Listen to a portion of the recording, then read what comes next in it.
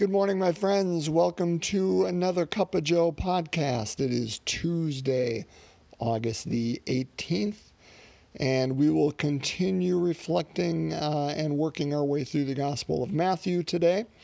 Wherever you are, however this finds you, I wish you every good and joy. I hope your morning has started out well and your day is filled with all good. I just said goodbye to Bridget. Last week I took Molly back to Ames to begin her semester, and about 10 minutes ago, Renee left with Bridget to go to St. Paul, and so our family is down to 4, just Renee and I and the twins, and so a little bit not remorseful, a little bit melancholy this morning, but let's look at the Word of God and just see what it has for us today. We'll continue exactly picking up yesterday with where we left off. So Matthew chapter 19, verse 23 to 30. So this is after Jesus has just spoken to his disciples. And we're looking at 19:23 to 30. He's picking up right with where he left off. So let's listen to the Word of God.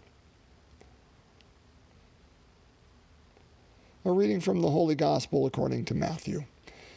Jesus said to his disciples, "Amen, I say to you, it will be hard for one who is rich to enter the kingdom of heaven. Again, I say to you, it is easier for a camel to pass through the eye of a needle than for one who is rich to enter the kingdom of God." When the disciples heard this, they were greatly astonished and said, "Who then can be saved?" Jesus looked at them and said, "For men this is impossible, but for God all things are possible." Then Peter said to him in reply, "We have given up everything and followed you. What will be there for us?" Jesus said to them, "Amen, I say to you, that you who have followed me in the new age, when the Son of Man is seated on his throne of glory, will yourselves sit on 12 thrones, judging the 12 tribes of Israel. And everyone who has given up houses or brothers or sisters or father or mother or children or lands for the sake of my name will receive 100 times more and will inherit eternal life. But many who are first will be last, and the last will be first." The Gospel of the Lord. Praise to you, Lord Jesus Christ. So remember, we follow exactly on the heels of the gospel yesterday, which the gospel yesterday was the rich young ruler who had many possessions and in a sense was saying, how can I possess? How can I gain eternal life? Jesus said, keep the commandments. I've done all of these. And then he looked at him with love. Now that's Luke's rendition, not Matthew's. But he looked at him and said, to be perfect, sell all your possessions, give them to the poor, and come and follow me. And the rich young man went away sad, for he had many possessions. And again, we talked about what possesses us. Were those possessions, were his riches possessing him, or did he possess them? And Jesus follows that up today, basically unpacking what he did yesterday. Amen, he says, it will be hard for one who is rich to enter the kingdom of heaven. It is easier for a camel to pass through the eye of a needle. Now, why, my friends, is it hard for someone who is rich to enter the kingdom of heaven?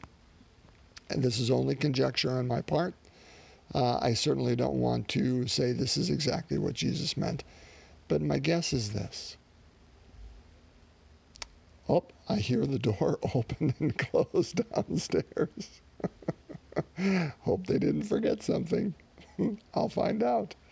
So why? Why would it be? And my contention would be this. Because the more we have in terms of riches, the more I think it's human nature to place our trust in those and not in God. I think it's as simple as that. The more we have in our checking or savings account, the more I've got that I can sit back, like the person in the gospel who builds more. He's like, oh, I've done really well for myself. Let's tear down these barns and build bigger ones and newer ones. And the angel of death said, oh, fool, this night your life will be asked of you or will be taken, and what will you have for yourself? That your whole goal was that pursuit of riches. And I think to the extent, you think back to, gosh, it was last week that Jesus invited us to be childlike. I think it was last Tuesday, as a matter of fact, that he invites us to be like a child, someone who has no authority, no voice, no political clout in this world, but instead somebody who relies solely on their parent for their goodness, their place in this world, and their security. I think that's ultimately what God's inviting us to. He's not saying, if you are rich, you're not getting there because I don't like you. No, riches, my friends, are neutral. I was listening to a podcast, I think it was just yesterday, and it talked about power in the same sense. Power is neutral. It's what we do with it. But it is this. It's what cost is it to gain it? And to what end do we use it? I think the same exact thing can be spoken of for riches. What cost do we give up? I mean, like that one in the parable that I just mentioned. If it is your and my pursuit that we are pursuing riches, and that is where our energies go, our passions go, our attention goes, that is an incredible cost, because all our intentions and passions and pursuits are not with the other issues that are toward the common good or toward the kingdom of heaven being established here and now. But if, brothers and sisters, that cost is not of our soul, I mean, as Jesus says elsewhere, what good is it for a person to gain the whole world and sacrifice their soul in the meantime? What cost do we pay to secure those riches? And to what end do we use them? And if, my friends, that cost is not one that sacrifices who we are and what we are in the process, and that end is one that builds up the common good, for those people, we praise God. And we thank God, because that is the good and correct and beautiful use of riches. Riches are neutral. Power is neutral. But what cost and what is the intention? And if, my friends, you and I place our security in those riches and in those possessions we have, if we place our security in walls that are built, if we place our security in our abilities, what happens when those walls crumble and those abilities falter and those riches go away? Our God invites us to place our trust and our future, our very being, in His hands. That doesn't mean we can't have these other things. And certainly I think God is inviting us to use our abilities and our riches for good. There's no doubt about that, my friends. But to the extent that they undermine our connection and our trust in God, then they drive us further away. They create a wedge. Because the kingdom of heaven is not something that happens at the end of our life. It's happening now. And how do we use our abilities and our riches and all we have, our resources, to help build that now? I think Peter, and this is where I'll close, I think Peter's question really is the question. Then Peter said to him in reply, we have given up everything and followed you. What will it be for us? Now Peter's all about, hey, what about me? What about me? God love him. But his question is, hey, we've given up everything. And Jesus says, yeah.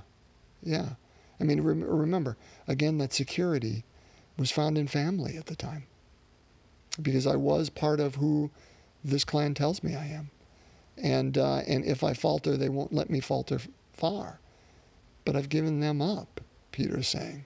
And I'm out here on this tightrope. And Jesus is saying, and I've noted that. Again, I don't believe our God is inviting us to give up our families today, my friends. But he is inviting us out into tightrope to trust him. So what does that look like in our life today? Let's pray.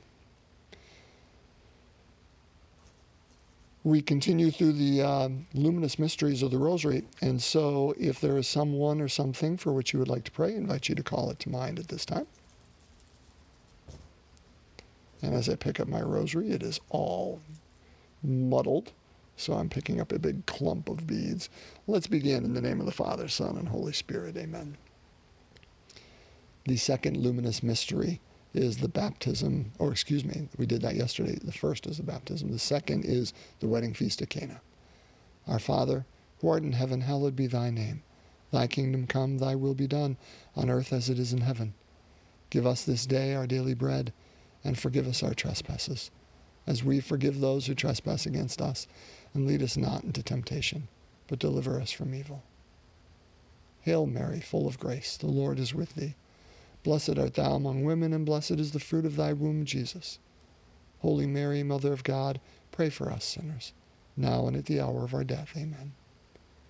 Hail Mary, full of grace, the Lord is with thee. Blessed art thou among women, and blessed is the fruit of thy womb, Jesus. Holy Mary, Mother of God, pray for us sinners, now and at the hour of our death. Amen. Hail Mary, full of grace, the Lord is with thee. Blessed art thou among women, and blessed is the fruit of thy womb, Jesus. Holy Mary, Mother of God, pray for us sinners, now and at the hour of our death. Amen. Hail Mary, full of grace, the Lord is with thee. Blessed art thou among women, and blessed is the fruit of thy womb, Jesus. Holy Mary, Mother of God, pray for us sinners, now and at the hour of our death. Amen. Hail Mary, full of grace, the Lord is with thee. Blessed art thou among women, and blessed is the fruit of thy womb, Jesus. Holy Mary, Mother of God, pray for us sinners, now and at the hour of our death. Amen. Hail Mary, full of grace, the Lord is with thee. Blessed art thou among women, and blessed is the fruit of thy womb, Jesus. Holy Mary, Mother of God, pray for us sinners, now and at the hour of our death. Amen. Hail Mary, full of grace, the Lord is with thee. Blessed art thou among women, and blessed is the fruit of thy womb, Jesus. Holy Mary, Mother of God, pray for us sinners, now and at the hour of our death. Amen. Hail Mary, full of grace, the Lord is with thee. Blessed art thou among women, and blessed is the fruit of thy womb, Jesus. Holy Mary, Mother of God, pray for us sinners, now and at the hour of our death. Amen.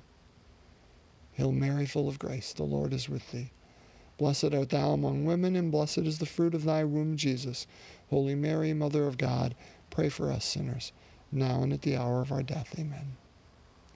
Hail Mary, full of grace, the Lord is with thee.